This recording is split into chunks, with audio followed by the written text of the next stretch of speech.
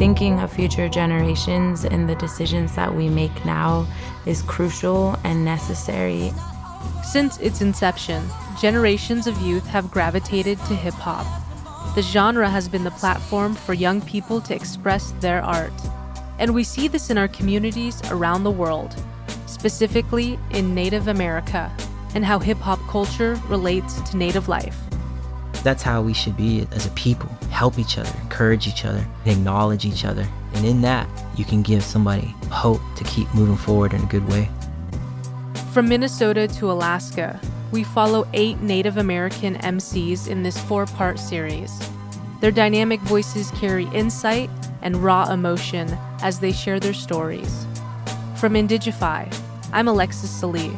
This is Definition of Resilience.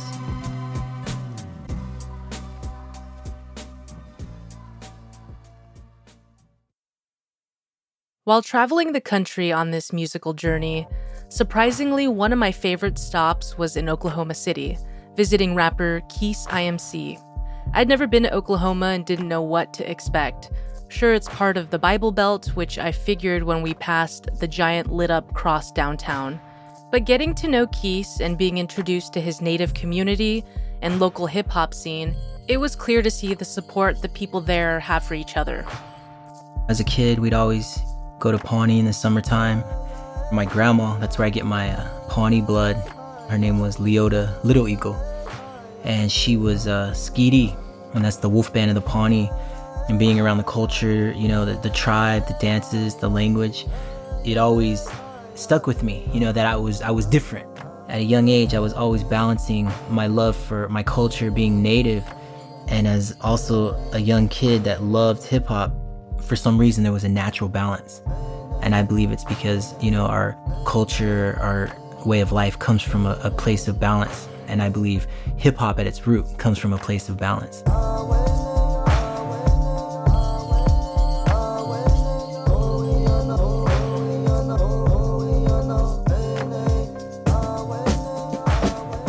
Keese took us to his Pawnee reservation, where we got to see him do a workshop with kids on music and culture. Something that really struck me about him was his knowledge of Indigenous history and the way he sings traditional songs. Our music as Indigenous people, our cultural and spiritual and ceremonial songs, they've always been with us.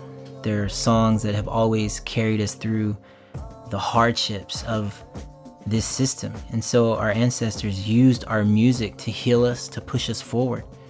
And those songs have been translated in many ways within our own personal Indigenous life. And for me, whenever I sing a song like Yimu Unayaris, Yimu Unayaris, Jesus Chapujazi, Yimu Unayaris.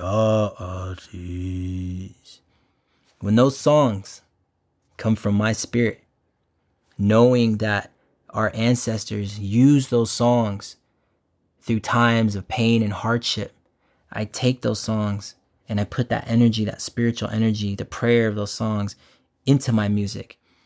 Why I always felt comfortable mixing those two, the tribal and the hip hop, I found out why.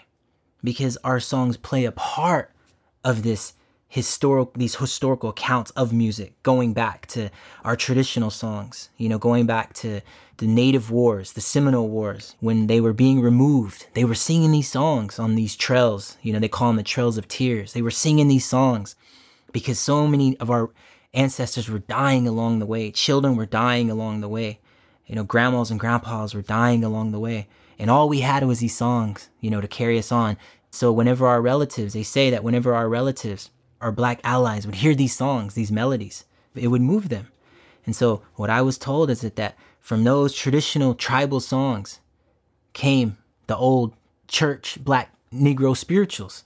And from those came, they say, blues. From that came jazz. From that came funk and soul and R&B. And then from that came hip hop. So I think about that, a history that people don't know because it's not written down by white men.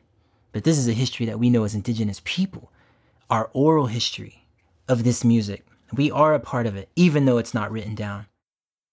Keith feels a deep connection to traditional music and also sees clearly how it influenced African American traditional music, which made its way to hip hop. Keith continues here about how characteristics of Native music were popularized. Just like with the United States military, when they would fight our ancestors, they say they would have fear. The soldiers would have fear in their hearts when they would hear the Seminoles, or the Creeks out in the Everglades or in the woods singing their war songs. You, ooh, hey, call and response. You, hey, you, hey, call and response songs that these white people would hear. And they knew that when they heard those songs off in the Everglades or in the woods, they knew that the attack, the battle was on. So they would look around. Where are they coming from? Guerrilla warfare tactics by the Seminole people. They didn't know where they were coming from. Looking around, scared because they knew they were going to get attacked from however many directions. And then the warriors would just disappear in the Everglades. And these white people would be laying dead. And the ones that survived would be like, how did they do that? Where did they come from? What is this type of fighting technique? Is it tied to these songs? Do these songs have some sort of meaning or power? Do these songs give them power?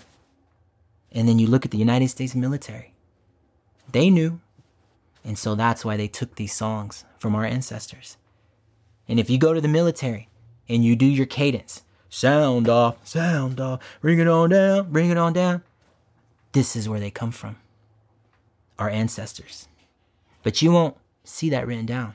But we don't need the acknowledgement of their written paper. We are the thoughts that create the movements that make those writings, because we are connected to the ancestors and the star people and creator. And that's why we're connected to hip hop. In the 90s, Keith created an event called Culture Shock with his brother and friends.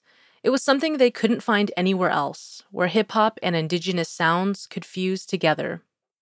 Now, I always wondered why these songs had so much spirit and so much soul, and why they blended or mixed so well with hip hop.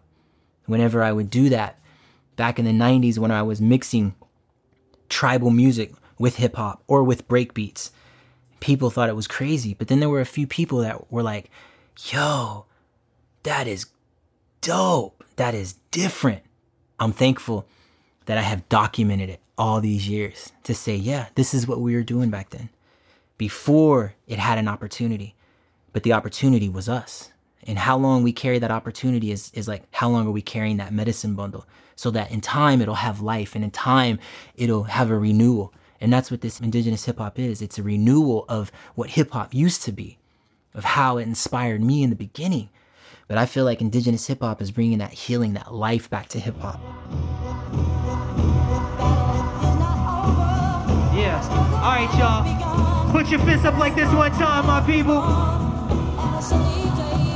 It only takes one time to figure it out. Hands up if you know what we talking about. All my people, when you're walking and you're living in doubt. When you talk about Keith, you talk about the cloud. The battle is not over, the struggle just begun. Whenever you're walking, keep your head up to the sun. Square up with opposition, stand up a triple threat. If you ain't coming right, you better come correct. Keith recalls what motivated him to find a place in the hip-hop community. In Oklahoma, there was not really a community for Native hip-hop artists. It wasn't until later that consciousness of us saying, well, man, we're Native. We're indigenous artists, hip-hop artists, DJs. Let's represent that. Like, we have a story. Just how, like, I was moved by our Black relatives, our Black allies' story of struggle in the Bronx, as well as our brown relatives in the Bronx, of how hip-hop was created from youth that were struggling, to tell their story and have a voice.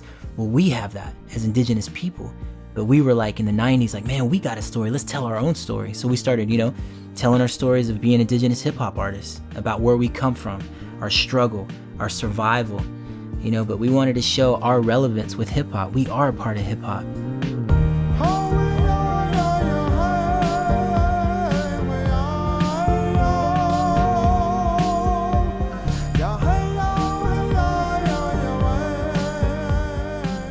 Keith described his close friends to us as brothers from other tribes.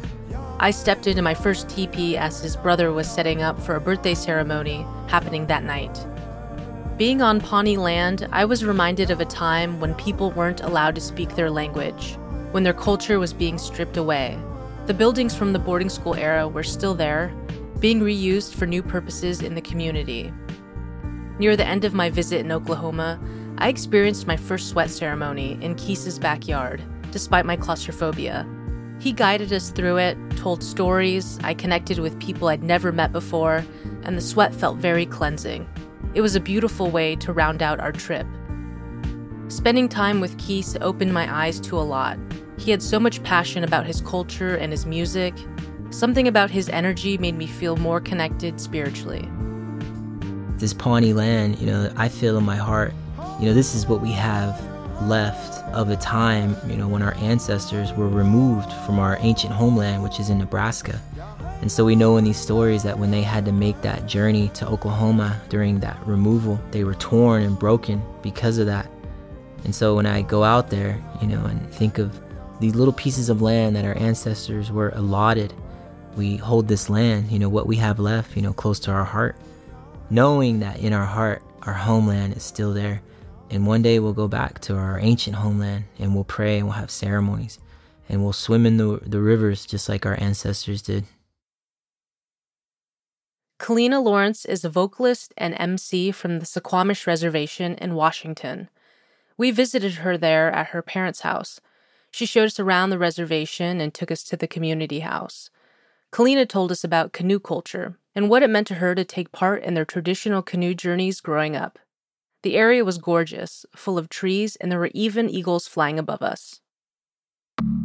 Think of the generations who... Culture for me actually was not just like a spiritual healing, but it was a physical representation of stability that I didn't have in my home life. I had gotten invited on my first canoe journey when I was 7, and being in the canoe and learning the Coast Salish songs definitely really stuck with me, and listening to all of the elders up and down the coast when we would stop at different communities, it was pretty obvious to me that I had that connection spiritually. I mean, I've been on every canoe journey since I was 7, and it happens annually. Who I am today is based off of the access that I had to our culture throughout my childhood and into my teenage years too. I'm native and I'm peaceful, standing rock hard like Dakota. North, south, bring east and west, we're gonna show up. Check your privilege and your comfort, your history and reflect. We got to see Kalina perform her first big hit, Generations, at a show she held for her Suquamish community. The song focuses on the importance of supporting future generations. In that spirit, Kalina had 14-year-old little Dea write a verse for the track. We were trying to figure out creative ways to implement our indigenous teachings, which in many of our indigenous cultures, thinking of future generations and the decisions that we make now is crucial and necessary. You can go back in history and you can read Chief Seattle's speech or the words of other chiefs in different regions, and all of them speak to that. Kalina is an artist with a conscience. She's not just making music to make music, she's definitely about the message. She's passionate about the youth being our future leaders, and that the things we do today impact the world and future generations. Done. You don't know how far I've come. Should've told me at age 6 that my life was gonna change. People got me pegged for rude, but I'm just trying not to cave. Daddy left when I was 6, system held both of us. Mama played both parts, it broke both. What we see in a lot of U.S. culture and colonial society is a lack of thinking of what decisions that are gonna be made are not including what could possibly take place for people 2 or 3 generations down the road. What can we do now that will impact them in a way that strengthens their identity? No dapple, no black snakes, no pipeline, racist hate, no costumes and no chains. Use any outlet that you love, stand up and make a change. Not for the money and the fame, for the generations we create. I think that song was really about her And her name is Dea, by the way, Mireya, but her stage name is Dea. And she did it like beyond expectations. All I had to do was give one verse to one young person and watch that grow and watch that blossom. That's kind of what it comes down to. From there, I think it's not really in my control anymore because the message goes to whoever it's meant to go to. My message is that we've been kind of conditioned to think of youth as being naive and they don't have enough life experience to know what they're talking about, when that's entirely false. I think that's like one of the biggest myths that exist in our society. And so not only am I saying think of the generations, but what does it mean to actually bring a voice in, not censor them, but give them full range and autonomy to speak up for themselves? And a lot of times they're underestimated, but in my experience of working with youth, that's where so much brilliance is. That's where so many social movements have started, is with young people.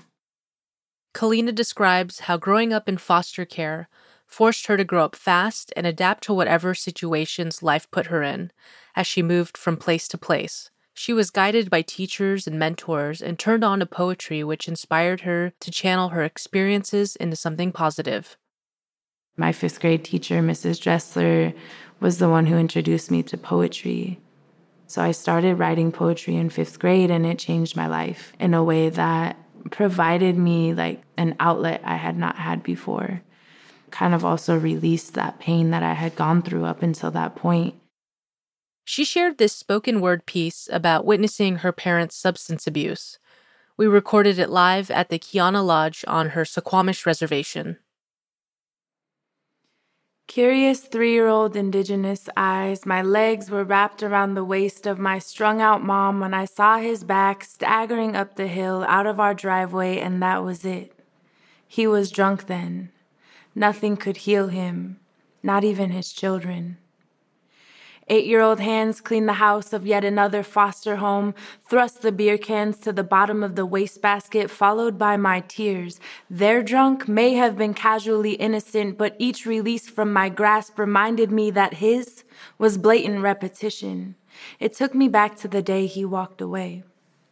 13-year-old heart arrhythmic when my first love cheated and alcohol made the threesome complete. He was gulping away his adolescence in exchange for my already tainted trust. Took me back to the day he walked away. 16-year-old lungs yell as 2 intoxicated friends threaten to open the door and jump for no reason that they could even comprehend, while my designated hands steered down the road. That night, they too tried to leave right in front of me, back to the day he walked away. 18-year-old body no longer seated in the courtroom beside my 5th half-assed foster care caseworker. The judge so relieved. I made it roughly 6,570 days without a drop of liquor, poisoning my spirit like they so often see in the case of a human without a home. The day he walked away. I had a really challenging and traumatic childhood. I didn't have a lot of outlets to process through the trauma that I had gone through. As many people who have grown up in that reality have experienced, is like, not just why me, but why am I not worthy, or why is the substance of choice for my parents more important than being present in my life? And those were the types of questions that I asked myself growing up that I never always had answers to. 21-year-old ears heard the same old observation.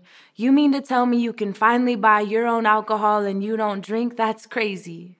I would laugh it off and let them keep their own socially constructed, colonized concepts while I withheld the tears and wondered what was really crazy. 7,665 sober indigenous days being reminded he walked away. 22-year-old res girl turned student in San Francisco, best city in the world, bars on every street. Not much different from the res, not much different from my peers always asking, why don't you drink? Always replying, it's just not for me. Walked away. Confident 23-year-old lips, currently 8,395 days without kissing the rim of a container occupied by toxic stereotypes of my indigenous people. But isn't there a correlation between natives and alcoholism? Yes.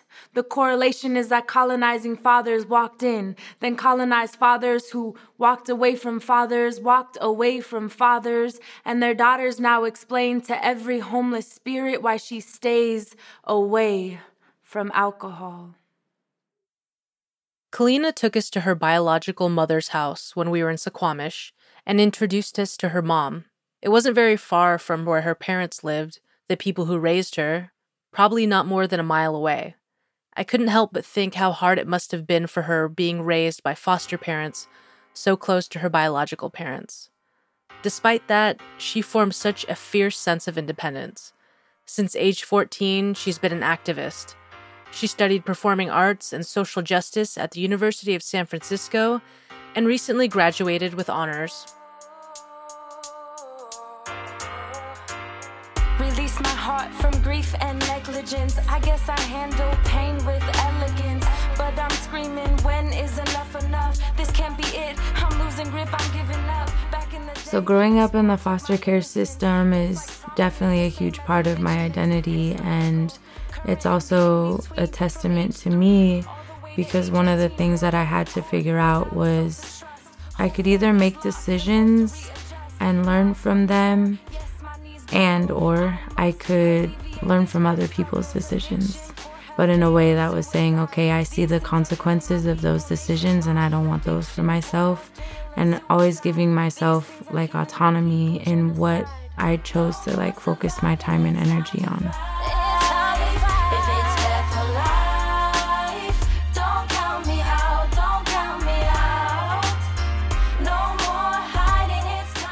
I had to learn how to contextualize my struggle. There was a level of self-independence, self-reliance, I think, that I had to attain in order to continue to push through that struggle. One of the things that I have always been grateful for is the skill of adapting that I was able to learn in going to different households, different structures, different family dynamics, and always having to fit in if I wanted to focus in on who I was and who I wanted to become. Kalina's music allowed her to develop from someone who was able to get by to someone who was able to triumph over her circumstances. She made it on her own, using the strength of her own observations, succeeding beyond the cards she was dealt. Her experiences help her to stand up for and relate to youth who are searching for guidance.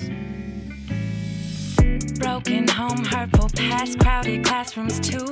Testing times, pushing back, cut out after. I thought about the ways that I've always not just tried to survive, but I've actually chosen survival instead of choosing to thrive. When that registered to me that I didn't have to accept the ways that society usually abandons foster children. These are all the things that I've been through that could have easily defeated me. But I also have that self-will and the choices to not accept that. Open chest starts to sing, no fear of being loud. 7 billion. And being able to tell my story through the tool of music is definitely a blessing.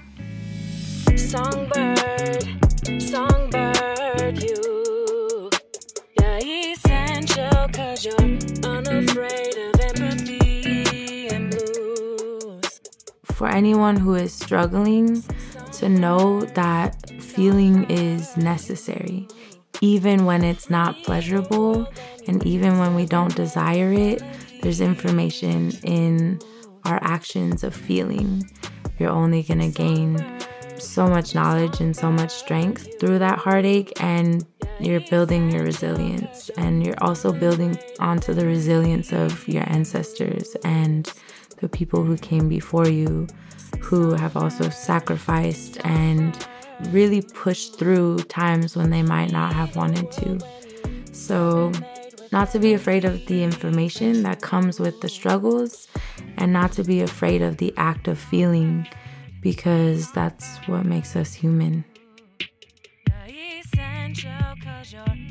Keith invited us to a culture shock event when we were in Oklahoma. We got to experience the beautiful celebration of these shows, all cultures of people coming together for the love of hip-hop. Keith hosted and performed along with other local b-boys and DJs. By the end of the evening, he brought up his drum and sang a round dance song. His sister led the crowd in holding hands together, one by one, to join in the round dance. I feel in my heart it's always good when you see these teepees on our Pawnee land, and knowing other Idadis, other brothers from different tribes, travel to our land and run ceremony. Just like my Idadi Cheevers, he's Kiowa and Navajo, and he's over here on Pawnee land because he has kinfolk, relatives that are Pawnee. And you look at that and you realize that love we have for each other. To see my Idadi here in Pawnee doing this ceremony for his nephew, his birthday meeting, makes my Chicxulub feel dudahe, makes my heart feel good, because that's how we should be as a people. Help each other, encourage each other, and acknowledge each other. And in that, you can give somebody hope to keep moving forward in a good way.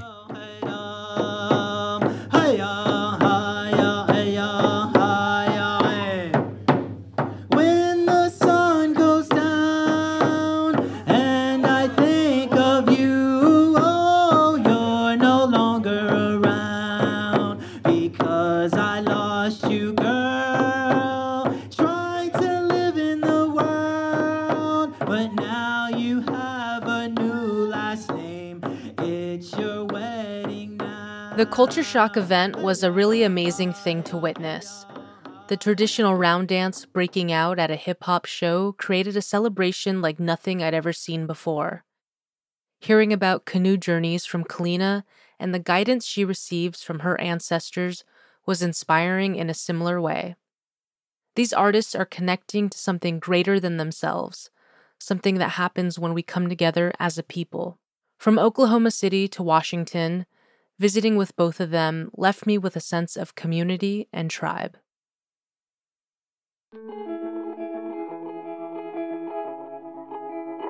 Definition of Resilience is produced by me, your host, Alexis Salee, and associate producer, Jessica Streitfeld. This has been a documentary production from Indigify. Thank you to the communities and indigenous territories that let us film and record on their land. Music by Keith IMC and Kalina Lawrence. Definition of Resilience is supported in part by an award from the National Endowment for the Arts, on the web at arts.gov, the Siri Foundation, Margaret Casey Foundation, Progressive and Social Justice Fund of the Alaska Community Foundation, Atwood Foundation, Cook Inlet Tribal Council, and Alaska Native Tribal Health Consortium.